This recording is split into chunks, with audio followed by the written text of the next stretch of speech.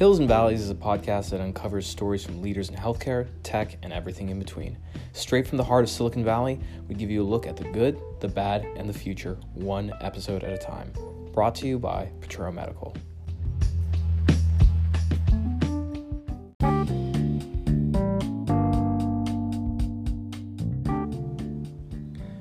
Hey everyone, Omar M. Khatib, Director of Growth here at Petro Medical, and we wanted to publish this very special episode before Thanksgiving in a way for us to really show our gratitude for the friends and families we have, and especially our frontline healthcare heroes. Now, Joseph Richards was a nurse that we met at one of our hospitals, and he has a really remarkable story because Joseph last year was diagnosed with cancer, and it was quite a tragedy.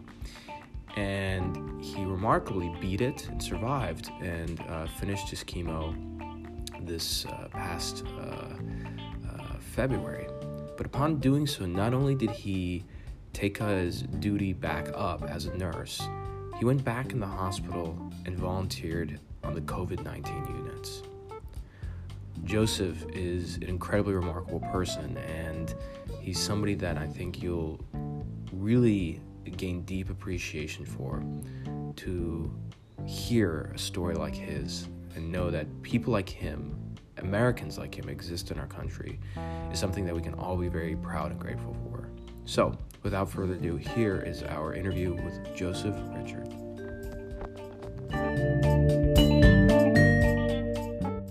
Hey everyone, Omar M. Khatib, Director of Growth here at Petro Medical, with another great episode of Hills and Valleys.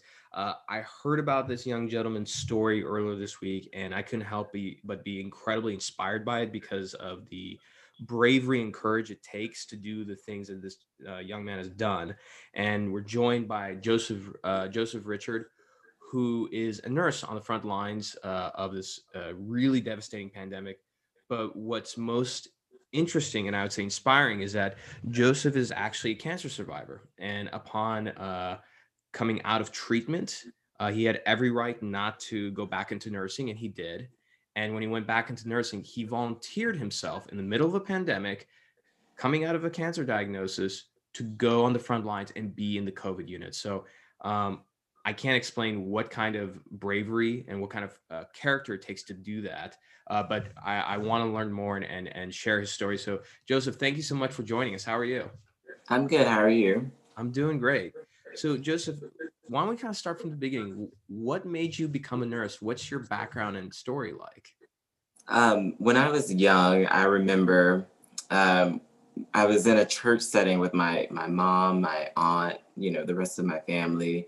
And I was 12, so I fell asleep in church like 12-year-olds do. And I remember waking up and I actually saw my mom, who's a nurse, and my aunt, who's a doctor, performing CPR on the preacher because he'd actually fallen out and I guess he'd coded.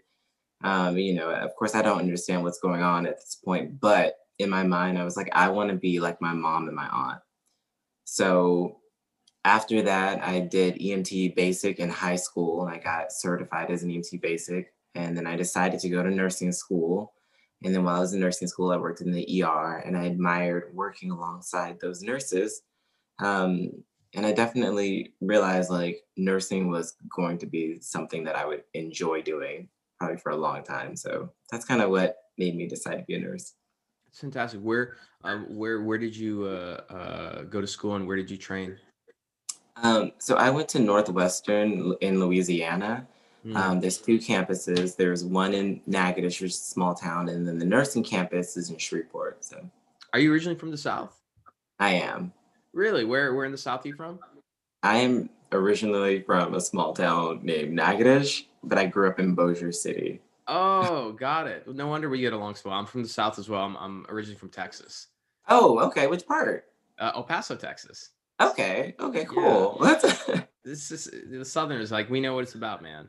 It's a whole different place down there. It's it cool. It really is, man. I'll tell you, I gained a lot of weight when I went to New Orleans. Oh, yeah. A lot. It's really good food. Yeah, it was really good. So then, what took you from the South, all the way out here to the West Coast?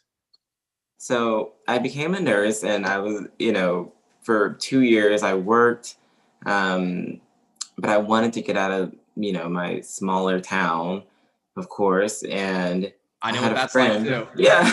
I know. I feel you on that. Hey, hometown heroes. Oh We yeah. love it. We had to We get out. love it. But we have to see Yeah. something else. So Yeah. I was like, I'm gonna be a travel nurse. It's gonna be the best thing ever. I traveled up north, near San Francisco. Actually, I was in San Jose. Well, actually, I was in Gilroy, but it was near San Jose. Yeah. Um, that was my first assignment, and I was like, this is a really small place. But then I had a friend from Louisiana who was in California, and he said, you should come to West Hollywood. So I applied for a job and got the job and came down to LA. So How old were you when you moved down to West Hollywood? I was 26. So yeah, So young guy traveling and everything. It's like, yeah, why not move to West Hollywood? You're a lot smarter than me. When I was 26, I think I was still in Texas in my town, so I didn't get out until later. Um, so fantastic. And so where did you start your career in West Hollywood? so I started my career as a traveler at Cedar Sinai Very in the prestigious medical place. ICU. Because I'd been a medical ICU nurse. Because in order to travel, you have to, be a medical, or you have to be an ICU nurse for 2 years if you want to travel in an ICU. Mm-hmm. And that's the kind of thing that I would tell people: if you want to be an ICU travel nurse, you definitely need to get a good foundation of experience, because as a traveler, you get 2 days of orientation and then that's it. You're on your own. I mean, Mm-hmm. of course, nurses are going to back you up, but you have to be able to hold your own in that environment. So, Absolutely. And for me, in a previous life, I was actually in medical school and worked very closely with a lot of nurses. And I have the utmost respect for all nurses. That said, what I will say is there's a certain territory that comes with being an ICU nurse. I mean, you feel it when you're around them, and especially the ICU nurses who have been doing it for 2, 3, 4 decades. I feel like they're almost like decorated 5-star generals, from the oh military. yeah, Like they're really lovely, sweet people, but they're hard, and yeah, you can feel it, you know. oh yeah. I'm sure. So when you traveled as a traveling nurse, you got this great experience. But I think the big thing about being a traveling nurse is that you don't technically have a home, right? You're bouncing around, and so you don't get the benefit of just having, let's say, one mentor. So you really have to rely on yourself to learn a lot. Did you feel like that was your experience? um, at the first hospital I worked at, I felt that way, but then when I came to Cedars, actually, I ended up feeling like I had a home in these people. I met so many nice nurses on the night shift. I'm still friends with them to this day, even though a lot of us have kind of gone our own separate ways and things. But I definitely feel like I had a home there. And then that's why I actually decided to stop travel nursing and just stay there, because I was like, you know what? I met some great friends outside of work, at work. Like, this is the perfect setup for me at this point. So I decided to stay. And I hated Fantastic. moving. Well, and while you were there, did you have any mentors? Did you have anybody who kind of took you under their wings where you learned a lot, or what was that like? I feel like it was a lot of the nurses on the shift. I mean, I could, name multiple people. It literally, like, I feel like that everybody had my back on that shift. Like, it was, I don't know, it was the best case scenario, I would say. It's fantastic. So why don't we, I'm curious to hear about it. When did you get your cancer diagnosis? What was that like? Could you walk us through that? Because it's a really, really scary moment. No matter how much you might be uh, exposed to it, like in medicine, like that's a really intense thing. I will say, just to, I've been a nurse obviously for so long, for 10 years, but when somebody is explaining something to you yourself, as the patient, you don't hear it the same. So Mm, I definitely did not hear it the same. I didn't know, like, I understood it, but I didn't understand like completely. Like, as a nurse, I feel like I would, as your nurse, I would be like, I've got it. I figured, I know what to do. Like, I can mhm. figure this out. But for my own self, I was just like, wait. what? It didn't make sense. Even though before I got the diagnosis, I knew it was cancer, but I wasn't ready to kind of admit that to myself, I think. So I was Mm. diagnosed in like mid-September, but I'd been feeling symptoms maybe I would like to say in March, and this was of last year, 2019. The first symptoms I remember, feeling, and then at the time they weren't symptoms to me. At the time, they were just like random things happening. I was like, oh, that can't be anything. Especially being young, like you're just like, whatever. Yeah, I was working out. We were getting ready to go to Coachella. It was a big deal to us. Well, you really do live in West Hollywood. You got to go to Coachella, SoCal.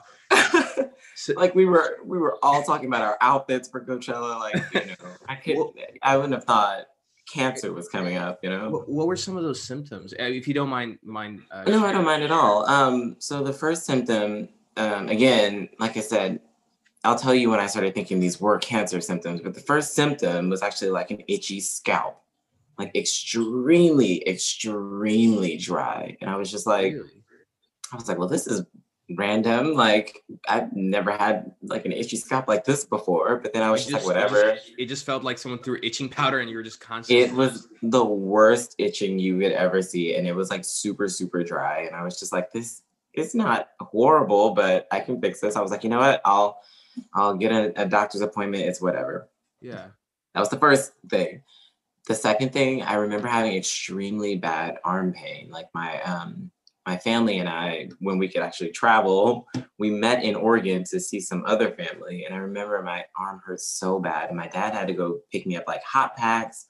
I was taking ibuprofen constantly, which you're not supposed to do. But obviously I was like, well, something's got to break this pain. Like I needed something. And it would help.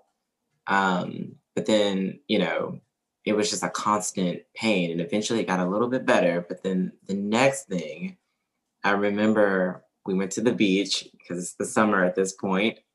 And all my friends are, we're taking pictures. And my friend was like, oh my gosh, you look super skinny.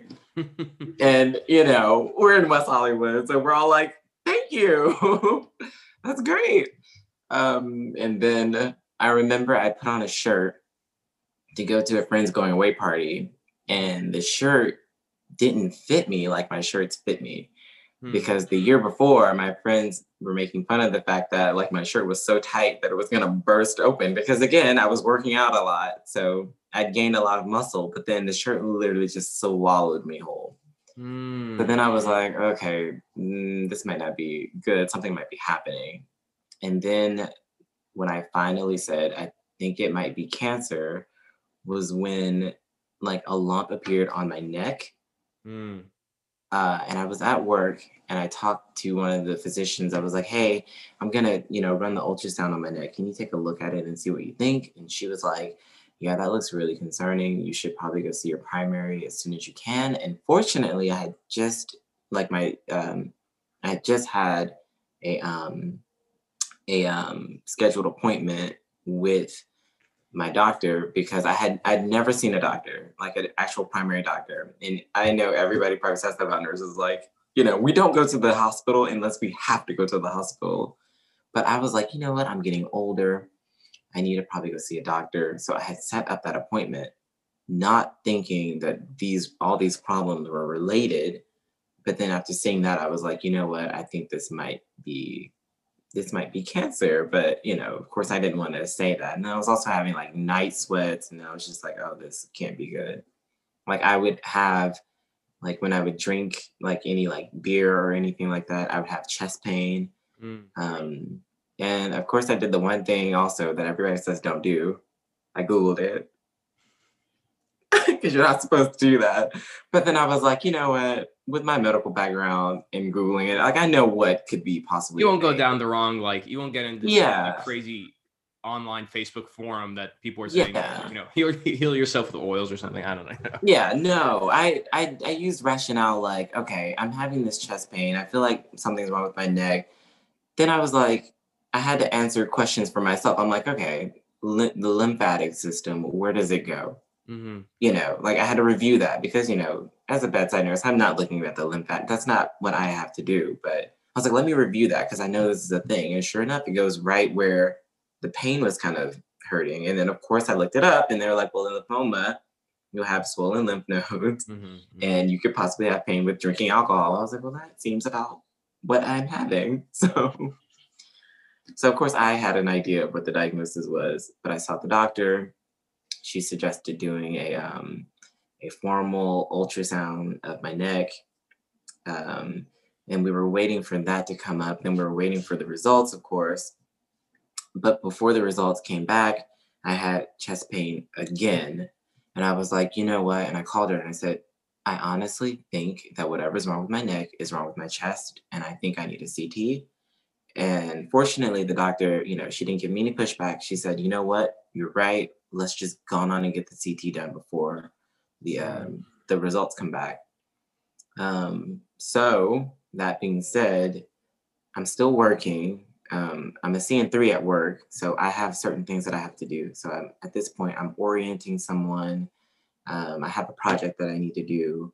So I had to go get a biopsy one day, like a punch biopsy. And I don't know if people know what that is, but when I say explain to some of the non-medical folks what a punch biopsy is. I didn't know what a punch biopsy was because at my job, I don't do that. Like, in the medical field, I feel like if you work in a certain area, you see certain things over and over and over.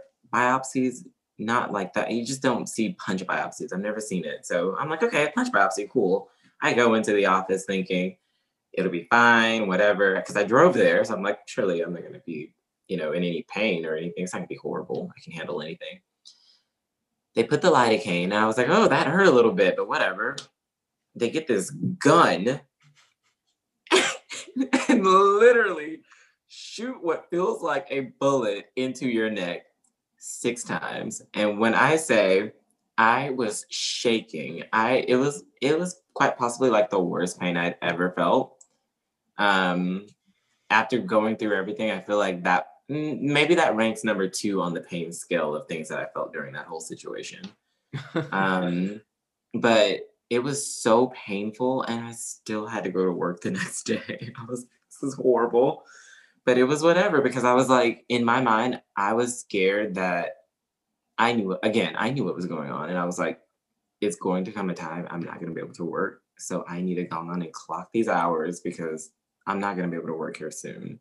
And I knew it before I got a formal diagnosis. I knew something was wrong. And the worst thing that I heard from the doctor was the punch biopsy was inconclusive. I was like, you got to be joking. This has got to be a joke.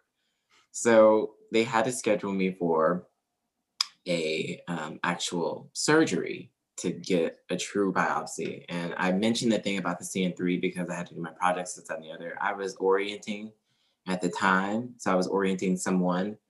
So I feel like I had to keep my game face on and be like, you know what?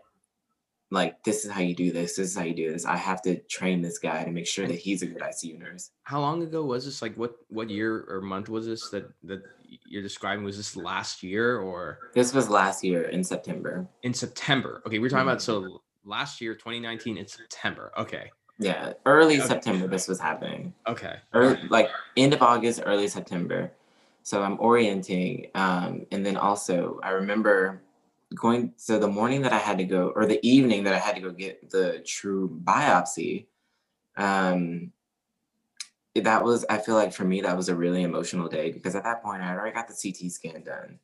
Like I said, I'm a CN3, so I have a project to do. So that morning I actually had to do a safety committee project. So I had to put on this whole show thing, with my, committee members and things like that. And it was so sad because, everybody brings food and I'm like, I can't eat. And everybody's like, why can't you eat? And I'm like, I have like a procedure to do. I remember one of my coworkers, like we were talking and she was like, yeah, you look really, really skinny. Like, because everybody's so used to my clothes being so tight. I live in West Hollywood, like all my clothes were tight. Everybody's like, your clothes are like actually falling off. And then later that day, I'm getting ready to leave the hospital because I'm like, okay, I've got to leave the hospital. I have to go make sure my dog is okay. And I have to come back to the hospital later for the biopsy. The doctor calls me. She said, Joseph, your CT came back and it is consistent with lymphoma. So we're gonna go on and get the biopsy today, but we're pretty sure that it is lymphoma. We need to find out what kind of lymphoma it is, and we need to get this ball rolling as fast as possible. So the day was emotional for me because that was the day that I told my mom what was going on because she's still in Louisiana. And of course, you don't want to sound the alarm until you have to sound the alarm. And you're the And how many do you have siblings? I'm the oldest by 10 years. You're the oldest. Okay. hmm Uh, So, you know, I didn't want to worry my mom. I didn't want to scare her. But at the same time, I was like, okay, this is starting to get to the point where she needs to know what's going on because, to get the biopsy that I had to get, they actually had to intubate, like, which is when they put the tube down, you're on the life support, they give you the medicine, you're knocked out. And I was like, being in medical ICU nurse, I'm like, heaven forbid something happens, and I end up having to go to the medical ICU to the ICU. And my mom's like, "What happened? How did I not know this was happening?" And I think that's the first time that I actually like bawled, like I was crying about the whole situation because I was like, it was so hard to tell my mom, like I've been dealing with it you know, for more than a few months, and finally thinking it's cancer myself and then finally getting the unofficial diagnosis from the doctor, it was just really hard telling my mom. So, but of course, my mom was supportive and she was ready to get on a plane immediately. And I was like, "Stop right there, mom! Don't do that just yet. My friends will take care of me through this part. I'm going to need you eventually, though, to come out." So that was pretty much the diagnosis part of that. that's really, really tough. Yeah, it was a tough one. It was tough, but it was okay. And I fortunately had like really, really good friends that were also my coworkers, and they've been my friends for years. And they took me to the biopsy. They waited. I woke up. My friends were there for me. They called my mom. Um, it was okay. It was okay. And I took the next day off, and then the next day I had to go back to work to orient. Wow. Wow. So so this all happened in September of last year. When did you start your treatment? So that's a here's one thing that I did, and it's hard to say if I would recommend doing this when I do it again, but at that time I actually had a vacation planned at the end of September. And my doctor was like, okay, we're gonna, get you in for treatment, this and the other, blah, blah, blah. And I was like, you know what? Actually, I have a vacation plan to Barcelona. I'd never been to Barcelona. We were going on a cruise. It was actually a gay cruise. And I was like, this is a once in a life, well, not once in a lifetime. I could have always done this any other time. I was like, you know what? I've been fine all this time. I'm gonna actually take that time off Yeah, because here we have a little fun and party. Especially, look, I mean, cruises. I mean, you know, well, we're not gonna do that again now for a while. So, yeah, but this is my rationale, and at that time, and I feel like I still stand by that decision. I know that when you're going through treatment and things like that, you're not going to go anywhere. You shouldn't really be going to many right. places because all these numbers drop this and the other. And then I also know the risk of having cancer and going through treatment. Like you could, I mean, worst case scenario, you could die. Like, and what's so crazy, and this was my friends after looking back at everything, and they would tell me like there were certain times like you would say this and I had to like step back and I would cry. Like this is what my friends are telling me. I remember after that biopsy, I guess I was so out of it. I told my friend, I was like, people die from this. And my friend is in my kitchen and I'm just sitting here loopy from drugs. And he said he was just bawling because he was like, oh my God, this is so real. Um, but I knew that that was a possibility. Like, I mean, you just all at that point, I was just like, wow, I guess I'm not like immortal. Like, I guess this really could happen. So I was like, I'm gonna take the trip. I'm gonna take the trip. And I was like, and if anything happens and I feel like my health is in jeopardy or I feel worse, I'm gonna go to the hospital because I know when like things are bad. I know. Hmm. So but yeah, that's You went on a Um, 1 week long cruise and just balled out of control. I did. It was super fun. Absolutely needed. Perfect way to kick off treatment. Because when I got back, I What was was your still favorite part working. about the cruise? The favorite part for me about the cruise was just getting to have the freedom of being myself. Mm, I feel like I get that, of course, like in my day to day, but this was literally just a time to just take a break from work, take a break from everything, and just be fun, hmm and not, worry about like all the adult things that I have to deal with and not worry about being diagnosed with Absolutely. cancer. I'm like, you know what? I'm going to have a good time. And Y- I did. And it was a 1 week long cruise, or It was a 1 week long cruise out of Barcelona. yeah. So it's like Mediterranean cruise, all you can eat. You're meeting a lot of great Yeah. people, partying, having fun. Yes. You know, Very fun. It was like amazing. Would not trade that experience for the world. Like it was amazing. so while again, I'm a big believer in doing what your intuition tells you to do. You know, um, and I think maybe your intuition pushed you to do that because I wonder how many times during your treatment, I think we have so much more power just in our minds than we Mhm, realize. mhm. And when you're going through really hard times, you have to go to the metaphorical, I guess, cookie jar in your head and pull from happy times, times when you felt good, just, get a little dopamine flowing in your body. Did you ever Yeah. during your treatment, like kind of go back in your mind and thought about like the fun times on the cruise or something and, you know, reimagine it? Did it help? I did. It does. And I still think about it because I'm like, wow, that was like such a fun moment. Like, again, so needed. And I had planned that trip for literally a year, not knowing what was coming, Mm, So I think it definitely helped to have that. But I mean, but not only did that help me through things, like my family helped me, my friends helped me. I literally, I've spoken to people who have had cancer as well, and they were like, "Yeah, I had to go on antidepressants." I was like, "I didn't need that because I was so overwhelmed with love and support. I was just like, like, I don't know, I didn't need it. I was fine."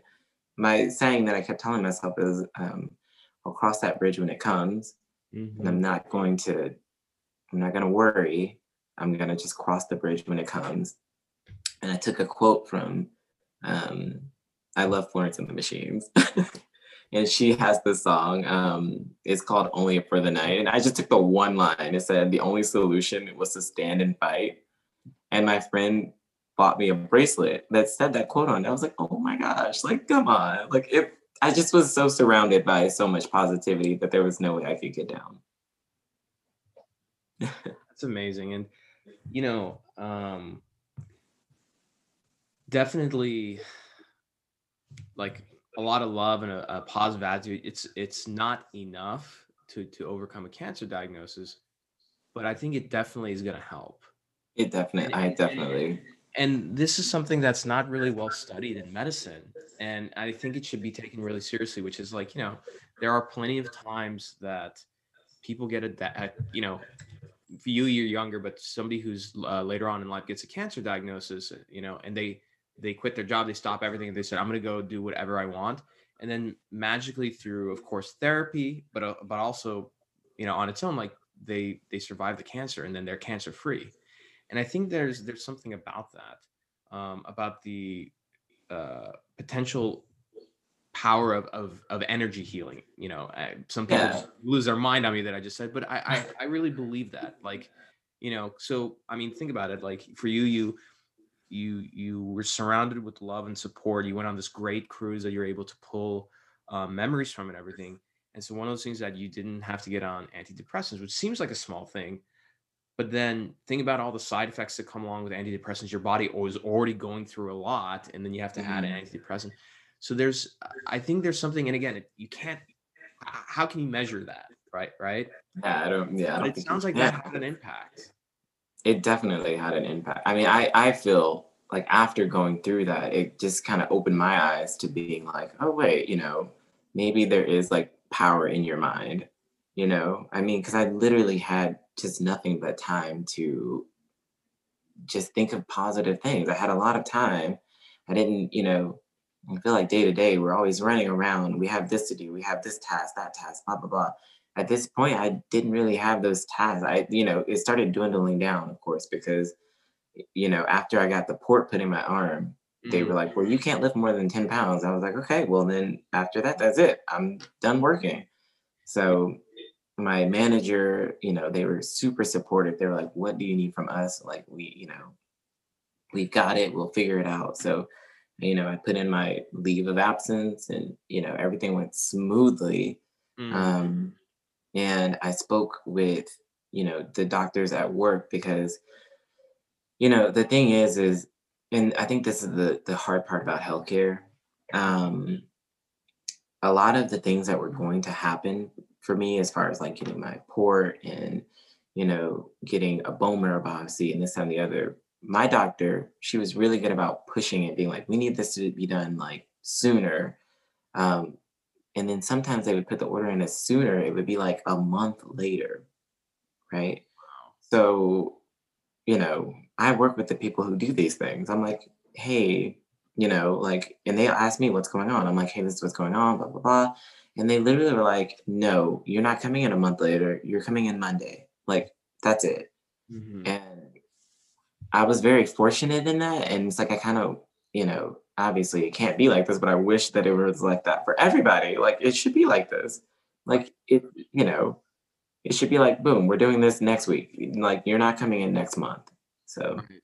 Right. I think that was a big help for me. Like everybody literally just kind of pushed to get things done way quicker than I think they would have been done if I didn't work at the hospital. So, Who are the most important people? I'm sure there's a lot of people, but there are probably a few that really stand out. Who are those people that really were kind of like your angels, through this whole period and really helped you? Like, who are those people? this is you're right. I mean, there was a lot. So you're okay. Not I'll to pick start from favorites, there. but I there is a handful or two or I three who are there No, for I you think it's every. very clear, like the MVP of this whole situation. Obviously, my parents, my mom, my dad, they came literally from Louisiana. And when I tell you, drive like coming from Louisiana, that is an all-day affair. It doesn't matter how you cut it. It doesn't matter. You're always gonna have to take two flights, or if you drive, 4 hours to get. It's an all-day affair. My parents dropped everything and literally came every other treatment that I had. And then the treatments that they didn't come, they called. And then, my mom was like, if you need me at any moment, I will drop everything and be there. And my dad literally was the same. You know, they were literally the MVP. Like they were my friends, Melissa, Chris, and Latoya. They took me to my treatments. And when my parents weren't here, my aunt, she came up to visit me and she took me to a treatment. So I feel like, when I physically just couldn't do things for myself, like those are the people that literally stepped in and physically, took me to the treatments and, made sure I was okay after being pretty much doped up on all this medication. Um, so I think that was a big deal. And then of course I had a lot of other friends that came in to check in on me and, made calls and things like that. But yeah. It was a lot, but you really find out who your true friends are. Like they say like you'll never know who your true friends are until. I'm like, yeah, that's so true. Like those are like my true friends. So Yeah. And um, the time, I think the nice thing is that you're very fortunate that you're surrounded by these, all these great people. But as you mentioned, there's a lot of times that it's just you by yourself in your mhm. head. Even if you're getting treatment. I mean, there's people there, but it's just you. So what did you think about? Like, you know, Like the times that I was just at home alone. how did you keep yourself going? Um, I think another. You know what? And now I can't believe I failed to mention this. I failed to mention I have a dog. And I am not gonna lie, he kept me going because, it was like a companion. He was there all the time. I have a 5-pound Yorkie poo. And What is a Yorkie poo? yes, he's a Yorkie poodle. He is so sweet, and he Oh, I literally, didn't even know that exists, but that makes sense. yes, and he was so sweet. Like, it just, I don't know. I just, again, I didn't feel lonely. I just felt fine. Yeah. It's hard to explain. I mean, maybe it was just from all the medication that I had to take. I mean, because a lot of time I was asleep, Mhm. because I mean, I didn't. The nausea to me was a different kind of nausea. It wasn't.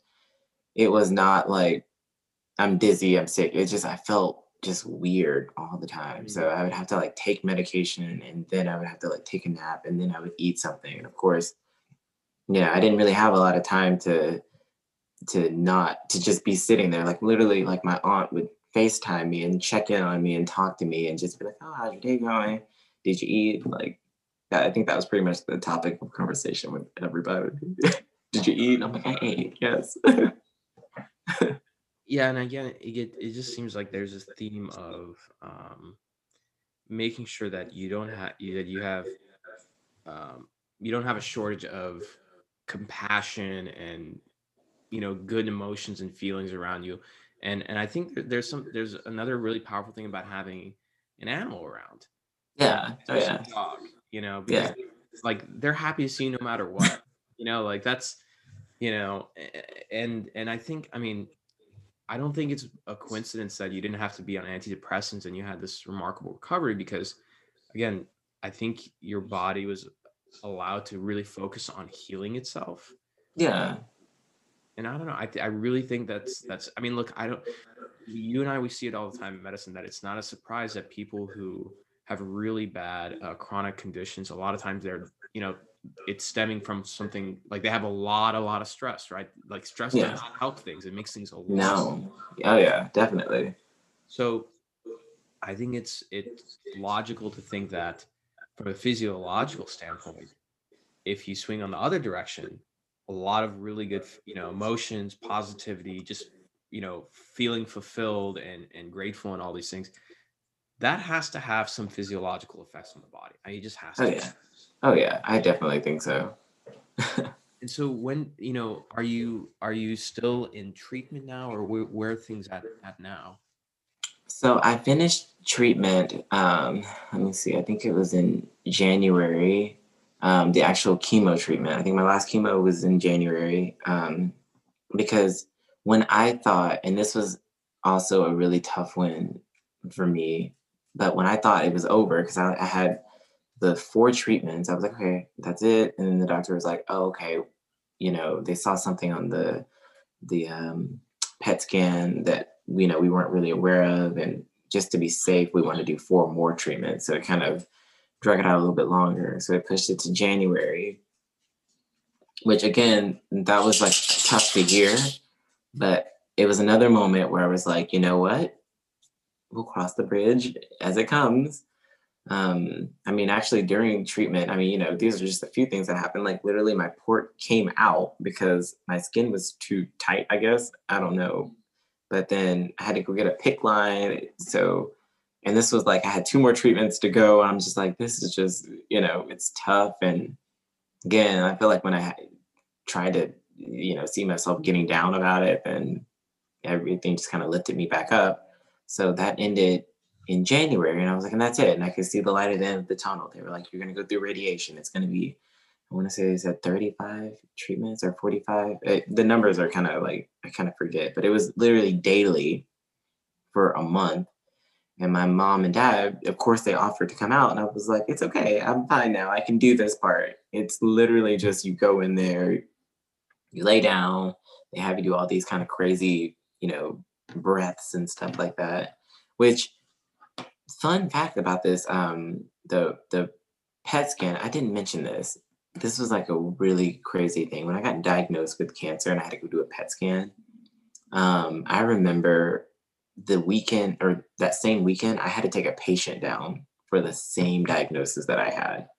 Really? And like that kind of stuff like gets to me. I'm like, I can't like, I just remember bits and pieces of like how things went. And I'm like, oh God, I can't believe that happened. But it was all over at the end of February. And I talked to my doctor and they said, take off March. or take off most of March. So I took off half, I guess it was half February to half March, and then I went back to work. Got it. And you just got out of this complete roller coaster of a ride. You went through hell, and it's not like you went back to work in January, February when we didn't know what was going on. You went back to work when, in April? Mid-March. Mid-March. Yeah. Getting close, right at the peak of being, everyone's just is afraid of dying and it freaked out. Like that was the peak of how intense this pandemic has been. At what point did you say, hey, you know what? I think I'm not only going to go back to work, but I'm going to go and volunteer on the COVID units. Can you walk us through that? Because when I heard Rebecca tell me about it, and she's like, he just got out of this cancer diagnosis, and I'm like, I would love to interview him. She's like, yeah, and then after he got out, he went and volunteered on the COVID unit. I was like, are you kidding me? I was like, so can you walk us through that? It wasn't okay. So this is the thing. Had I not worked in that unit already, I probably wouldn't have gone. But that was my home unit, the medical ICU, right? So they turned it into a COVID unit. So I'm seeing, my unit be turned into a COVID unit. I'm seeing all my coworkers work super hard. And again, like I said, I've been an ICU nurse for years, so I know kind of how to handle these situations. I was a charge nurse on my unit before I left. I was orienting people. So I was like, I want to get back in there. I guess I want to be able to do this. I want to come on and, be like of assistance. Like I want to do what I was made to do. So I get back to work, and of course my coworkers are all scared that I'm up on the unit. They're like, why are you here? And I'm like, I work here. Like, I talked to my doctor, and unfortunately I feel like my doctors, just as I too, they're like, you know what, to be honest, we don't really know what your risk is at this point. They were like, your numbers look fine. You never really got to any critical level that we were concerned that you would get super sick. It was always an option, but it never happened. So we aren't too concerned about your numbers, but just know, that you're not, the same health that you were before. Right. So of course we don't know much about medicine. You go through chemo, your immune system isn't at tip top shape at that point. Yeah. So keep going. So I was scared. I was like, oh, this is gonna be interesting. So of course they wouldn't let me go in the rooms. Like, for the first maybe I want to say month, I did not go into a COVID room. I literally just took care of, because we still have regular patients. So I took care of the regular patients. We were onboarding a lot of nurses at this point because they were like, we're gonna need nurses. So I was orienting nurses on regular patients. My 4th day back after being gone for like 8 months or so, I was orienting somebody, and they were like, well, we just need you to show her how to use the computer. She's been an ICU nurse. I'm like, I don't know how to use the computer. I've been gone for like months, like everything changed. But it was okay. I guided her and got her off orientation and that and the other. And then eventually it came the time that I was, I had to start going in the COVID rooms because that's all we had. So, of course I was scared, and of course I was a little bit behind on what, the full COVID experience was at this point because I wasn't going in the rooms. So now I'm actually, the experienced nurse relying on my coworkers to tell me what to do. Like, be like, how do I, get dressed for this? Like, how do I do this? Proning patients. We were proning, flipping them over on their stomach so, they can breathe better with their lungs, I hadn't done that because I wasn't going in those rooms. So I remember one time, like I go in the room and I have nurses with me, and I have like the RT who's also he's a travel RT because we needed so many staff. And everybody's looking to me for the direction. I was like, oh, this is actually my first time doing this in a long time. So, because I hadn't had to go in these rooms. So I had to, step it up. I had to get back to the nurse that I was before I left. Um, and I explained that to a lot of my coworkers because I'm just like, and I want to be like open and honest. Like I want people to understand like this is where I'm coming from. I'm like, I don't feel like the strong, nurse that I left as because I was gone for so long and I just wasn't here. And it took time to get back to that nurse to be like, okay, this is what we're gonna do. I can take charge. Like, this is what I mean, eventually, obviously, I got back to that. But at first, I was not that nurse. Like, I was like, oh goodness, like, I was scared again. Maybe not new grad scared, but just, I was nervous. I was nervous. No, absolutely. Absolutely. What were the kind of things that you saw, I guess, dealing with COVID on the front lines? I saw extremely, extremely sick people. So once I started, going into the COVID rooms and having them for my own patients, I started orienting more people, to teach them how to work in the medical ICU. So, of course, you're going through teaching somebody else how to be a medical ICU nurse, and then you're seeing extremely, extremely sick people like sick people that you've not like. This is not common. Like to have like everybody like this. Basically, the biggest deal that people were having was it was a respiratory issue because basically I guess they were saying that it would be like a cytokine storm or something that would Mhm. basically cause so much inflammation and then it would put the patient into ARDS. And the ARDS was so bad that they're on like really, really high vent settings, like they're on peeps of like 16 and things like that. And they're not oxygenating well enough. Their pulmonary, what are they? The PF ratio. Like, I was like, I'm trying to think of all these things as they're like coming out. The PF ratios were low, so we had to basically prone them to open their lungs to make them oxygenate. But in the middle of all this, we have them on, two sedatives. Like we have them on fentanyl, we have them on propofol, we have them on a paralytic. And when you're on a paralytic, you run the risk of like not, get regaining muscle strength. Like your muscles basically weaken after some time. You know, at this time, they're not sure which treatment's the right treatment, so they're giving the Plaquenil, they're doing, remdesivir, they're doing all these things. They're doing the convalescent plasma. Mhm. It was a lot to keep up with. It was a lot to keep up with on top of putting on, the whole outfit, teaching somebody else how to put on the whole outfit, then bringing that person in the room, then trying to make sure the patient's safe. Um, And things are changing in real time because I mean, we're Changing still trying to figure things constantly. out. But back in the spring, I mean, it was It chaos. was a show. It was a show. You don't want to expose too many people as well, But the thing about an ICU room, those glasses, you can't hear anything past them. Like you literally cannot hear anything. Somehow they were built to not hear anything. So it's tough when you're like in the room trying to do things, patients crashing, somebody screaming outside of a window. You're like, what? So And so I was back in the spring. So are you still on the same unit now? I am. I am still currently on the same unit. I'm actually looking into transitioning to a different unit just because I'm also in school to be a nurse practitioner. Oh, that's um, fantastic.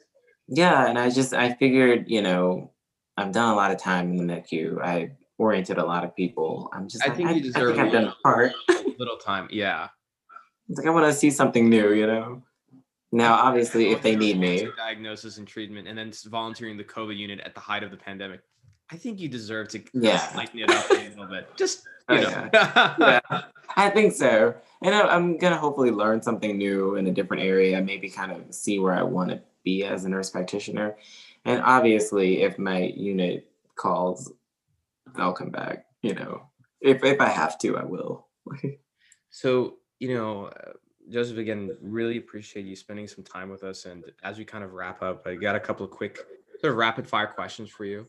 Okay. But I think the first is if you can speak directly to anybody who's just received a cancer diagnosis or family member has somebody in their life who received a cancer diagnosis, what's the message you want to, perhaps tell them?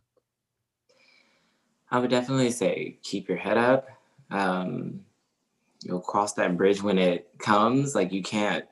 The more you stress about it, it's not going to get better. I mean, at the end of the day, you can only do so much. Even if it doesn't end favorably, what was the point in stressing about it? You really have to kind of just take in every positive, energy that you can, and just kind of, hope for the best. But obviously, you just kind of have to just try to stay as happy as possible, because getting down on it literally is not going to help you. Yeah, I completely agree. And I think I really like your mantra. It was the only solution is to stand and fight. No, I got that from Florence, so that So I think there's something to be said about that, which is that was a mantra you said to yourself every day. And I guess you're right. I mean, getting down about it, stressing, like that's not going to change anything. That's not going to make anything better. And so I think you found a way to live with it and make the most out of it. And I think there's a lot to be said there. And the last question I have for you is for all the nurses who are listening and your fellow nurses that are out there in the front lines dealing with COVID, what kind of message do you have for them? First and foremost, I want to say thank you. Thank you for working with me. Thank you for fighting. We've got this. Nurses are resilient, doctors are resilient. We're going to beat this. So that's the biggest thing I have for everybody. We're going to beat this. We've got it. I completely agree. And, if I can say this for everybody listening, I really thank you. Thank you for being who you are and doing what you do, because, you don't have to do these things, right? And especially all the nurses out there. And I heard a very nice saying the other day that I like. So when you save a life, do you know what they call that person? No, actually, I've never heard this one. When you save a life, you're a hero. Oh. But when you save 100 lives, you're a nurse. Oh my gosh, that's pretty cool. I've never heard that, actually. Yeah, I'm glad. I heard. I was like, I hope people haven't heard this yet, because I like to be the ones that share it. But yeah, I heard it the other day, and I really liked it a lot. But really, thank you so much for coming on and sharing your story. And I think that stories are the things that really keep us going, that give us hope, that make give meaning in our suffering. And I think people hearing your story is just, I think it's going to impact and influence in such a positive way so many people that you'll never meet, you'll never know about. Yeah. But thank you again so much, Joseph. We really appreciate it. Oh, no problem. Thank you. Absolutely. Stay on for a moment. I want to catch up with you. So thank you all for listening. This has been another great episode of Hills and Valleys, and we will see you next time.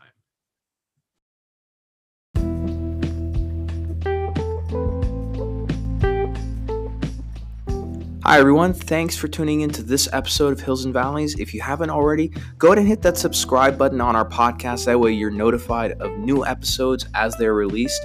And if you're not already, please go ahead and follow Potrero Medical on all our social platforms: Instagram, Twitter, Facebook, LinkedIn, and YouTube. And we'll see you next time.